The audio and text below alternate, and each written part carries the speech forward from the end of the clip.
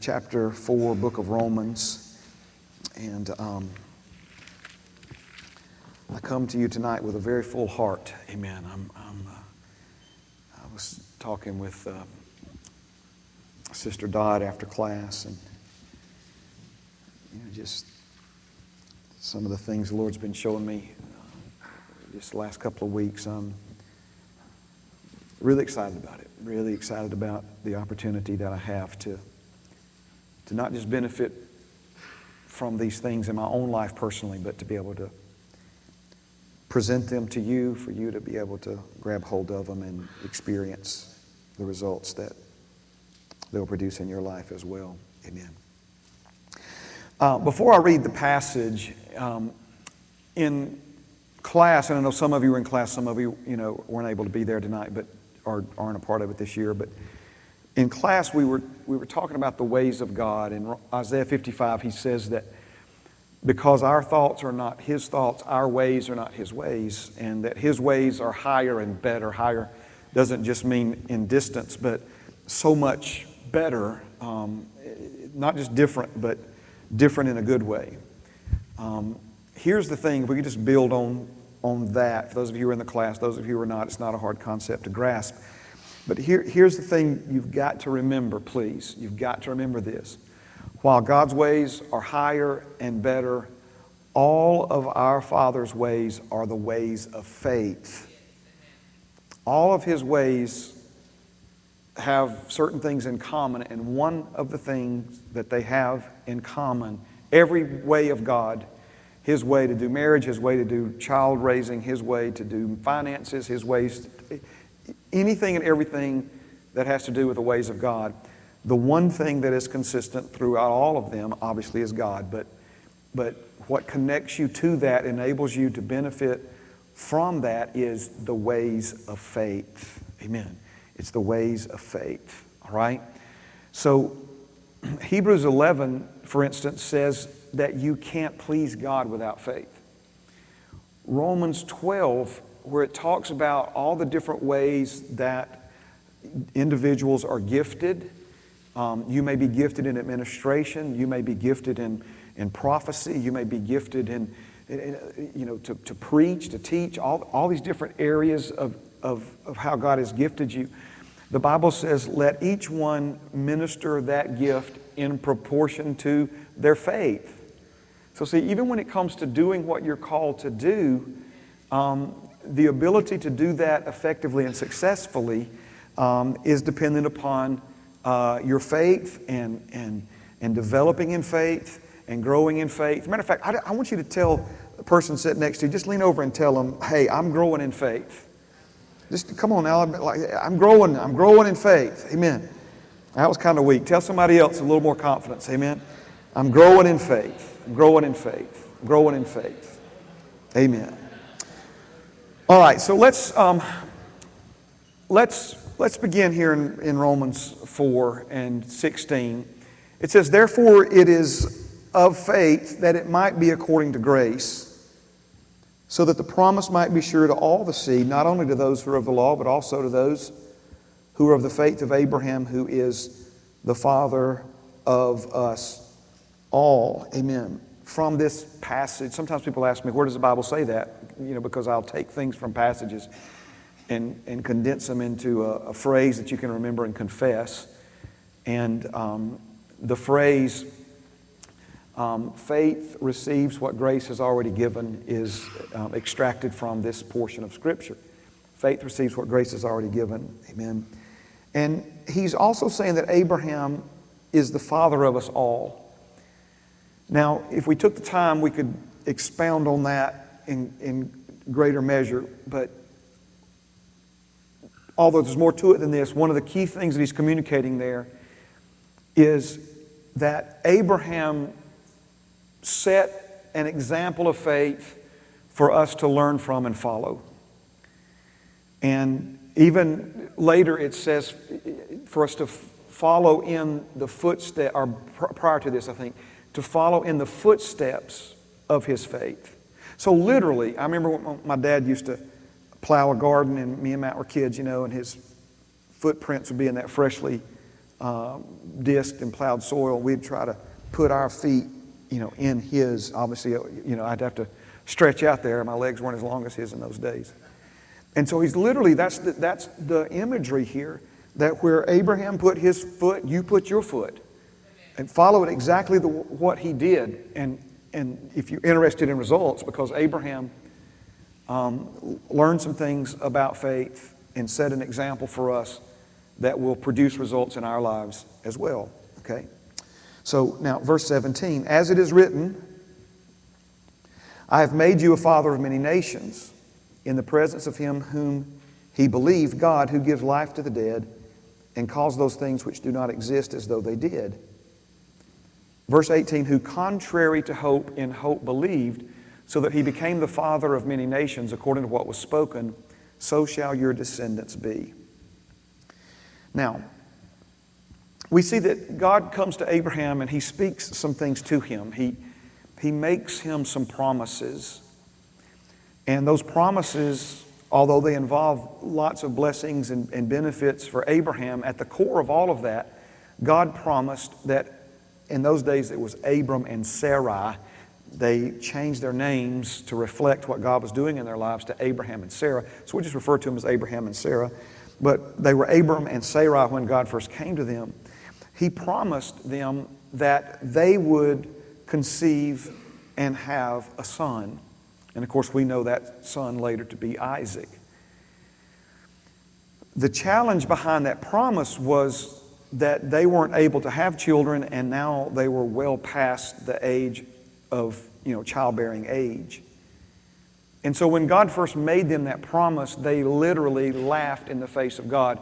It seemed so impossible, it seemed so preposterous that it was laughable to them that there's any way that could ever happen or come to pass.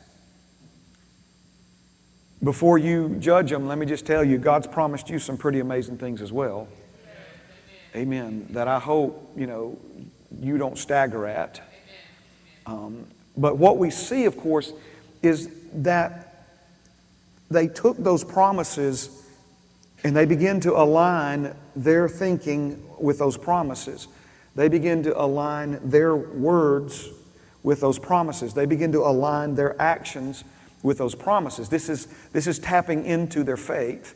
One of the things we also see is the Bible says that they gave glory to God and refused to consider all the impossibilities of their physical condition, but chose instead to believe that God was able to do what He promised. That God was able to do what He promised. As a matter of fact, in the Old Testament, when they laughed, in the book of Genesis, when they laughed, the response was, is there anything too hard for the Lord? Is there anything too hard for the Lord? Now, what I believe is that Abraham and Sarah grabbed hold of not just that promise, but they grabbed hold of that statement, is there anything too hard for the Lord? And they used that statement like a weapon against all that was in them contradicting the fulfillment of God's promise in their life. As a matter of fact, let me give you, I don't have the slide for this yet, but let me just give you three things, okay? Circumstances. If you're taking notes, write these down. Circumstances, C-I-R-C-U-M-S-T-A-N-C-E-S, circumstances. While you're writing it down, let me tell you what it is. It's things that stand in a circle around you, okay? Circumstances, it's talking about what's going on, conditions, situations. Again, just the circumstances. Sometimes people say, well, it is what it is, Well, you could define circumstances as, well, it is what it is, right? Circumstances. The next one, symptoms. S-Y-M-P-T-O-M-S, symptoms. Circumstances, symptoms. Do I need to explain symptoms to you? Amen. Right? It's some kind of pain. It's some kind of fever, some kind of, again, a condition that you're dealing with. It's a symptom. It's a symptom. Symptoms are a sign of some other kind of problem or issue. Am I right about it? Okay, all right. So you've got circumstances, symptoms, and then the third one is sense, S-E-N-S-E, like your physical senses, sense realm evidence.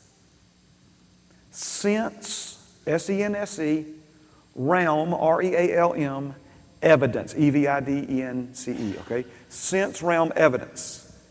Amen. Let's go over it again. Circumstances, symptoms, sense realm evidence. All right? Did Abraham have some circumstances contradicting what he believed he had already received? Did he have symptoms contradicting what he believed he had already received?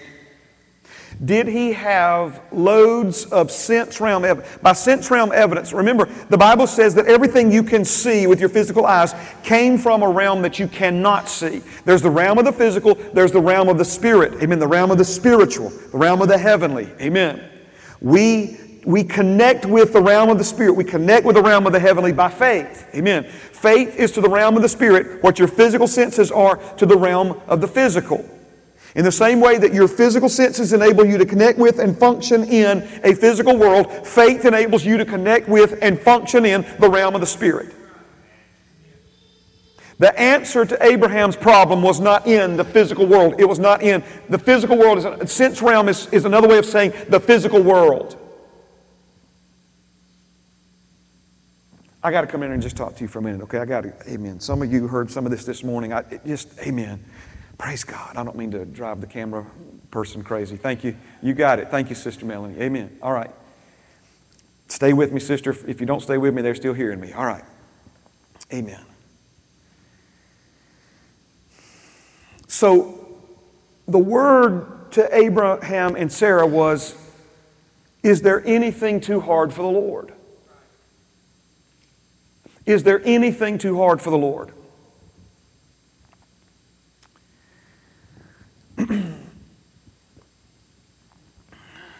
I'm here tonight to try to talk to you some more about hope, okay? And we're going to get there, I promise. I really thought we were going to get there tonight, but I need to just step back for just a minute. And I want you to see the bigger picture. I want you to see what's really going on here. I really feel like that the Holy Spirit is showing us some things pertaining to this subject of faith that are so important. And I don't, listen, I'm not saying this to pat myself on the back. I have listened and studied after some of the greatest faith teachers I believe that have ever lived. And I'm not saying that they don't know all this and have written 6 books about it. I'm just telling you, I've never heard anybody else explain it this way. This is fresh off the press from the Holy Spirit to my heart, and it's going to take me a week or two at least to try to get all this out. And just, amen, I'm just asking you to really be open to looking at these things in a way maybe that you've never looked at them before. Is that fair enough? Okay. Can we put to bed once and for all the lie from the enemy that we're not supposed to use our faith as a tool? Okay? God gave you the measure of faith to develop and to strengthen and to cultivate and to sharpen, amen, so that you could use the measure of faith that He gave you to solve problems on this planet. Amen. Jesus went about doing good, destroying the works of the devil, solving people's problems, and everything that He did by faith. Jesus solved financial problems by faith. He solved physical problems, people who were sick and chronic illnesses, pain in their bodies. He solved that by faith. Spiritual problems, He cast out devils by faith. He fed hungry people by faith. He acquired financial resources by faith. Are you understand what I'm saying? Everything that had to do with life and any problem, any circumstance, any symptom, any sense realm evidence that would contradict, we see that Jesus dealt with it. He overcame it. He put it beneath Him. Foul weather, He put it in His place by faith. Are you following what I'm saying? All the water taxis were gone. There were no boats left. Jesus walked on the water by faith. Are you understand what I'm saying? Nothing stopped him. His faith was the victory that overcame this world. Amen. And it's time for us to move on from this shallow, vague concept as faith being, let me share my faith with you, brother, and we tell them what denomination we're a part of. Amen. Let's get over that already. And so faith in you is like a muscle that has to be developed. It has to be fed. It has to be nourished. It has to be strengthened. For the last 2 Wednesday nights, we compared the concept of faith, or the idea, or the reality of faith, and we said that it's not just an art form and it's not just a skill. It's not either or, it's both and.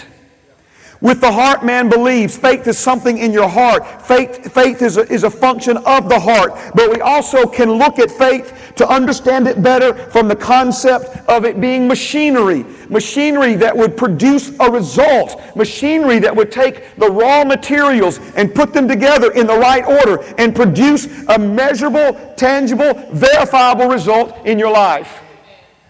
And in the same way that we need to learn the art form of faith, we also need to learn how to sharpen our faith skills.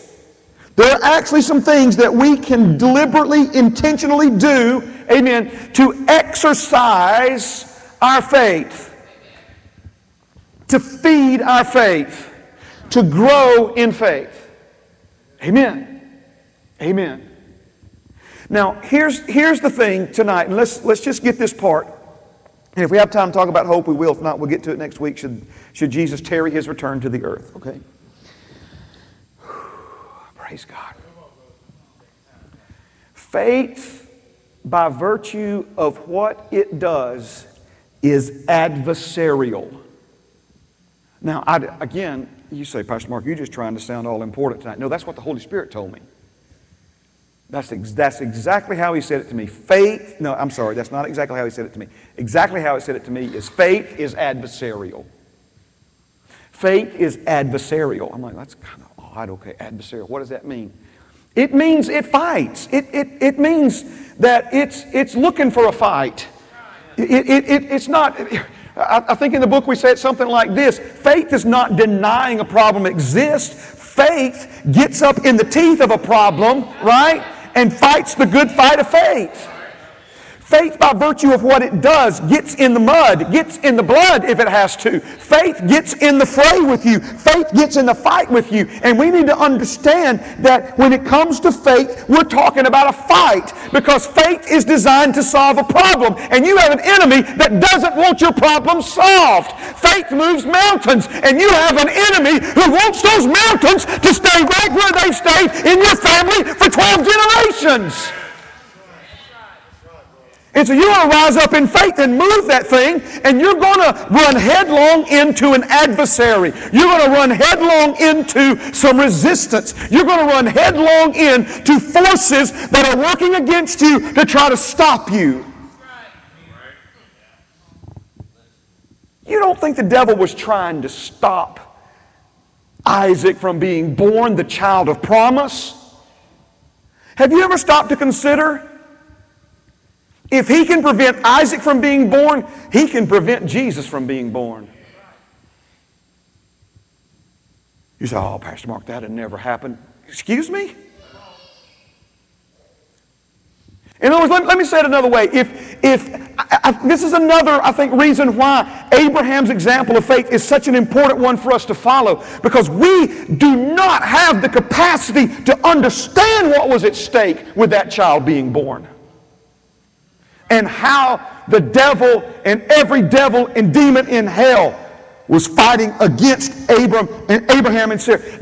I'm not here, listen, I know this is sensitive. God loves all the nations of the earth, all peoples of the earth, and we're going to see billions upon billions of people come to Jesus before he returns to this earth. But do you understand, again, Abraham stepped out of faith. He got into playing the odds, because the odds of him and Sarah having a child were 0 to none, and 0 left the building. Are you understand what I'm saying? And so they decided he would have a better chance of getting Sarah's servant girl pregnant than he would having her. Right? Sarah couldn't get pregnant when she was in her 20s. Maybe Abraham, still had a little bit of seed left in his body, and the chances were better, at least, if this is how desperate they were to see this thing fulfilled, that Sarah agreed to this. This was not God's plan. God, and you even see Abraham trying to talk God into letting Ishmael count. I mean, God's like, this is not what I told you, son. This is not how this is supposed to happen. It's going to be you and Sarah. And Abraham's like, God, please, we got a kid here. Can't we just do whatever's got to be done with this kid? And God said, no, it's not the plan. So this idea that, Isaac was just, not really that important. Are you kidding me? So they laugh at this. Now let's go back to circumstances, symptoms, sense realm evidence. God speaks to Abraham, and I know this, I'm not trying to simplify this, but I think one of our problems is we've overcomplicated it. God speaks this to him, and I think after he has this conversation and asks him, is there anything too hard for the Lord? He's kind of, maybe him and Sarah sit down over a cup of tea, and they're like, well, he's God. He created the world, I guess. If he created us, he can create a kid, and somehow, I don't know how it's going to happen, but, I guess you could is there anything too hard for him? And notice what's happening just from this conversation. Faith, because God's given to them the measure of faith. Something's starting to churn inside of them. Something's starting to stir inside of them, just like something's starting to stir inside of you tonight. It's like, well, maybe it's not impossible after all. Maybe I can get that job after all. Maybe I can come out from under this mountain of debt after all. Maybe I can be restored to my family after all. Maybe I can find that wife after all. Maybe I can be healed after all. Maybe I can fulfill my destiny after all, right? Something's starting to stir in them. So they said, well, might as well just believe him. Okay? Now, this is how the Lord is showing it to me. Okay?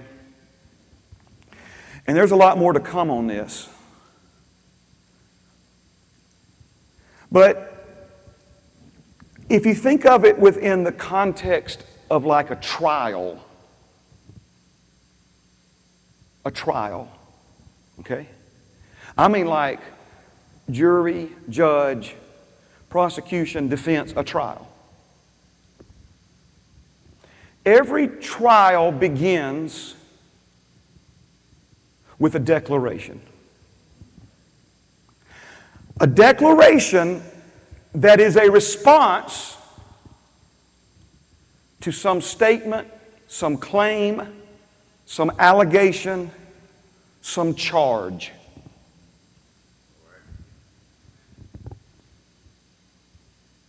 So Abraham showed up in court to offer his plea, to make his declaration. Could we say to take his stand of faith? He's decided, Sarah's decided, we're going to believe God.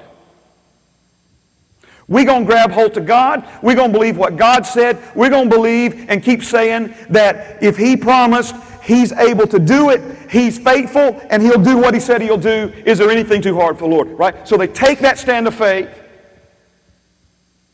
This is what Mark 11:24, when Jesus says, believe you have already received when you pray. Believe you've already received what you asked for, and you will have.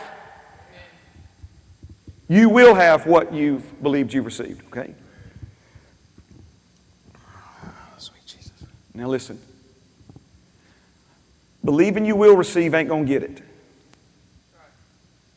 I think that was the mistake Abraham made for a lot of years. God said, I have made you the father of many nations. He heard, I will make you the father of many nations. We've been talking about this in class this week at the Foundry. The oldest trick in the devil's playbook is to get you to try to become something you already are. Trying to get God to give you something that's already yours. He didn't say, Abraham, I will one day make you the father of many nations. He said, I have made you the father of many nations. Abraham was trying to believe he would one day be. That's not faith. Faith is believing I have already received, even when every circumstance, every symptom, and all the sense realm evidence says it's not true. It's adversarial.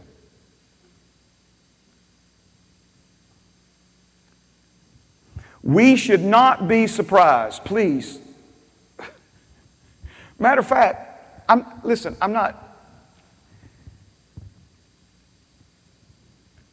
We should not be surprised when we draw that line in the sand. We plead not sick. I'm not sick, I'm healed. Devil's trying to tell me I'm sick, bringing charges against me, bringing allegations against me, bringing claims against me, trying to put something on me that's not mine, accusing me of something that I didn't do. Right? How are you going to plead? You see what I'm saying? So Abraham took his stand. I want to spend a long time right there, but I don't have a long time. Abraham took his stand. And because he believed he already received what God promised him. How many children does he have at this point? Isaac isn't born yet. But he's calling things that be not as though they were. Okay, now watch this. This was where the confident expectation, the hope. Verse 18. Who contrary to hope, in hope believed, so that he became.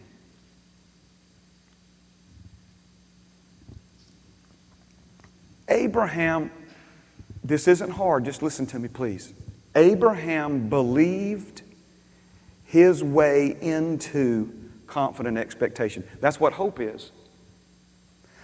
Hope is a confident expectation. I'm going to show it to you in some other places in the Scripture. We're going to break it down. Okay, we'll have to do that next Wednesday night. But it's literally, have you ever been expecting company at your house? You're excited about some people coming over to your house or what have you, and you're expecting them, and every few minutes you look out the window to see if they're coming down the street. In other words, when we talk about a confident expectation, we're talking about an excited expectancy. Can't wait till Christmas morning kind of excitement. This intense desire, this expectation, right? Now, where in the world did Abraham get that hope? Where did he get that kind of confident expectation? How in the world did he go from, when it says contrary to hope, that literally means that it could not be any more hopeless. It could not be any more the opposite of hope. Something contrary to means the exact opposite of. So what he's saying is the circumstances, the symptoms, and the sense realm evidence could not have spelled out or painted a more hopeless picture for Abraham to look at. I mean, it was no way, every way he looked. There was nothing he could hang his hat on. The last-ditch effort, notice how desperately he was trying to find something to support his hope. The only conceivable option was to try to have a child with his wife's servant girl. That shows you how desperately he was trying to find something, to have some kind of confidence that this thing was going to turn around. He was desperate for hope. And when we're desperate, we consider things that we haven't considered in the past. And so now that he's exhausted that option, there is literally no other option for him. When it says contrary to hope, literally you could write 3 paragraphs and not express a more hopeless situation with words than what's communicated in that contrary to hope. But notice, contrary to hope, with absolutely nothing in his circumstances, nothing in the symptoms, nothing in the sense realm to give him hope. In hope believed. This doesn't mean that he believed in the concept of hope. This doesn't mean that he thought hope as an ideal and, zip-de-doo-dah, whatever, just throw caution to the wind and let's just choose to be full of hope. No. What it means is because he believed nothing was too hard for God, this provided support to rest his hope upon. This now became something that he could affix hope to. He could begin to confidently expect. He could begin to look out the window and see if Isaac was coming down the road on his bicycle. You see what I'm saying? Now, it's provided. See, this is why I believe, and it's an easy trick of the enemy. This is why hope is what we relate to even more than faith. Listen to me. Hope is what we cling to. Hope is what we understand. Hope it affects us more emotionally and touches us more emotionally than faith does. Faith is I'm not trying to say faith won't move you, but faith again is more about a calculated decision based upon something God has said, right? Hope is the thing that we can't live without. Hope is like oxygen to our soul. Hope is something that we cling to and search for and try to find, right? And so notice when you're in a truly hopeless situation where there is nowhere to find hope in anything or anyone around you, right? Where are you? See, hopeless literally means there's nothing we can set our hope on to rest. You follow what I'm saying? There's nothing to support it. For hope to be valid, it must have a basis. It's got to rest on something. And when we can't find anything to rest it on, we come to the conclusion we're hopeless. So where was Abraham able? What did he find that he could rest his hope upon? Faith. He believed nothing was too hard for the Lord. He began to say that. He began to talk that. When those thoughts would bombard his mind. Praise God.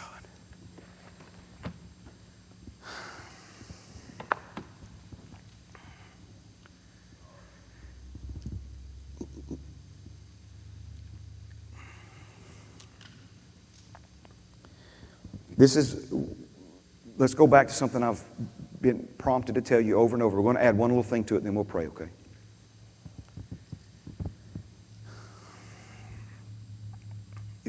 If we can get to the hope, how do we get there? How do we have a legitimate hope, a confident expectation? It comes from believing you've already received something God has spoken concerning your life.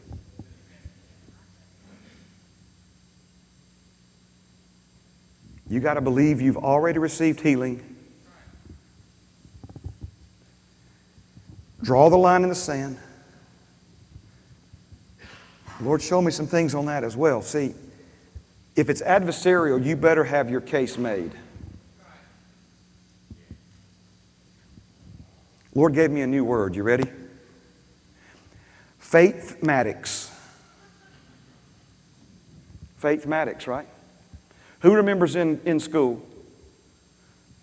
You turn in your homework and you just hand the teacher a list of answers.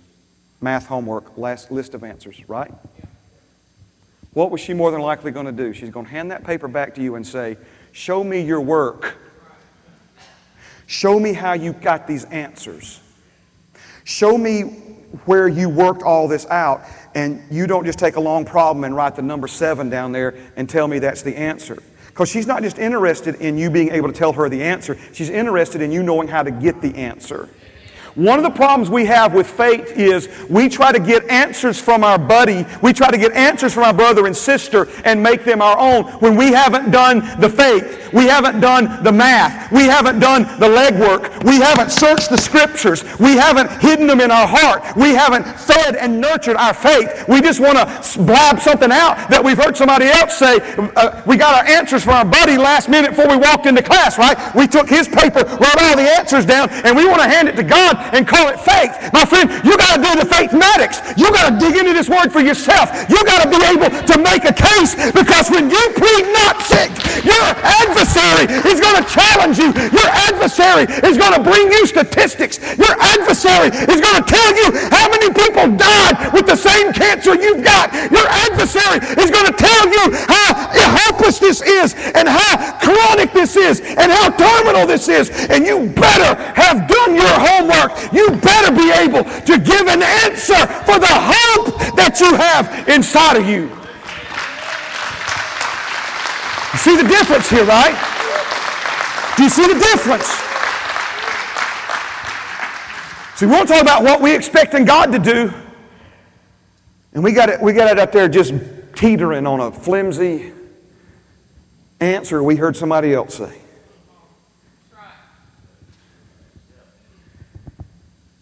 As soon as you get that faith established with confident expectation resting on it, the devil's coming after that faith.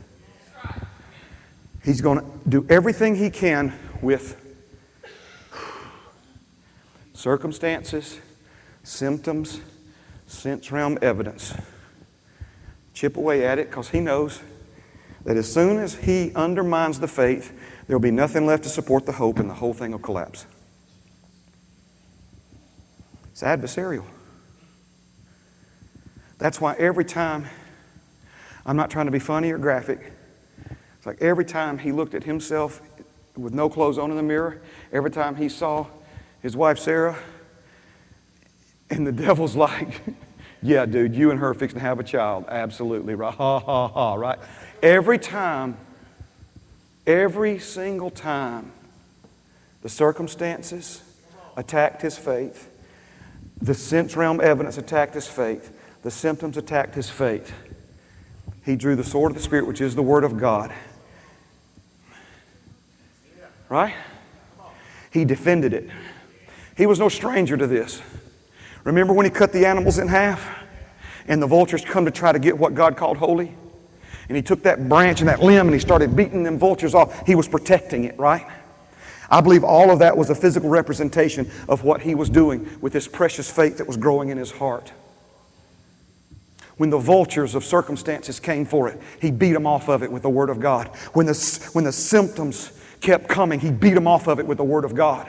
Because he knew that as long as he protected that faith, his hope had something to rest on. And as long as he persevered in hope, right, there was nothing the devil in hell could do to stop that from coming to pass in his life.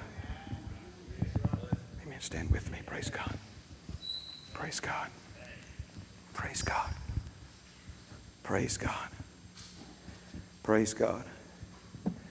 Praise God. Praise God. Amen. This is something the Lord told me. I was driving to the foundry this morning. I'd been working on these things, meditating on these things now for a few days. I was driving to the foundry this morning, and the Holy Spirit spoke these words to me, and I spoke them to the class this morning, and I'm going to speak them to you tonight. Listen to me very, very carefully. And my prayer is that the Holy Spirit will show you when you're making this mistake. But this is exactly what the Lord told me. He said, never make the devil's case for him. Never make his case for him.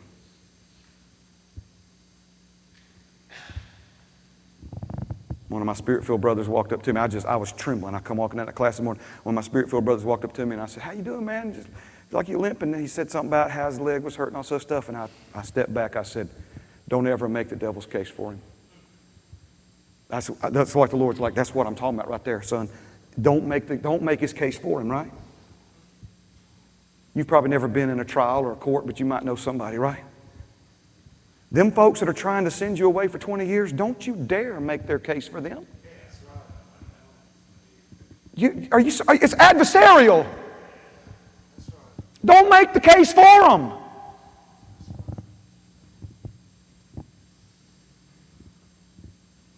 Sir, Mr. So-and-so, I don't want to say somebody's name, it's going to mess up somebody. I think I'm talking about you. I'm not talking about you tonight, right? They'll say, he robbed the store on 14th Avenue at 3 p.m. First thing your attorney is going to say is, alleged. Allegedly he robbed, right? You notice how they use those words?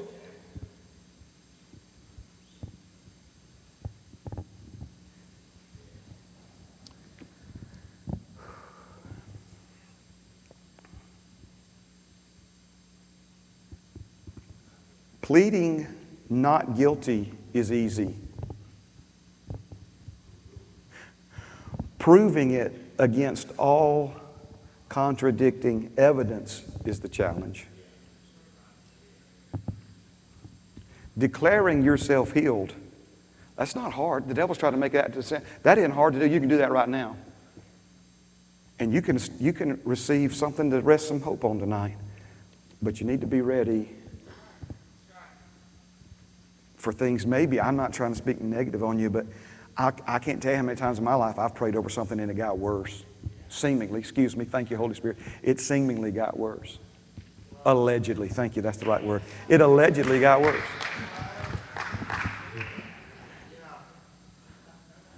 But I ain't admitting that ever again. I'm not admitting that ever again. Because I know what it is. I know exactly what's going on here. I know what the devil's after. I know what he's trying to undermine. I know what he's trying to chip away at. I know what he's trying to get me to back down from. Because if he can get me to back down from believing I've already received, there's nothing left to support my hope. Father, you're good to us. Thank you for helping us. Lord, there's so many important things here, and Lord, even what I'm doing tonight, I'm doing it by faith. I'm preaching, believing, Lord, that your Holy Spirit is applying these things and imparting these things and planting these things and grafting these things into all of us, myself included, in Jesus' name. Amen. Praise God. Thank you so much. Thank you so much for being here tonight. Shake somebody's hand, hug somebody's neck, love somebody in Jesus.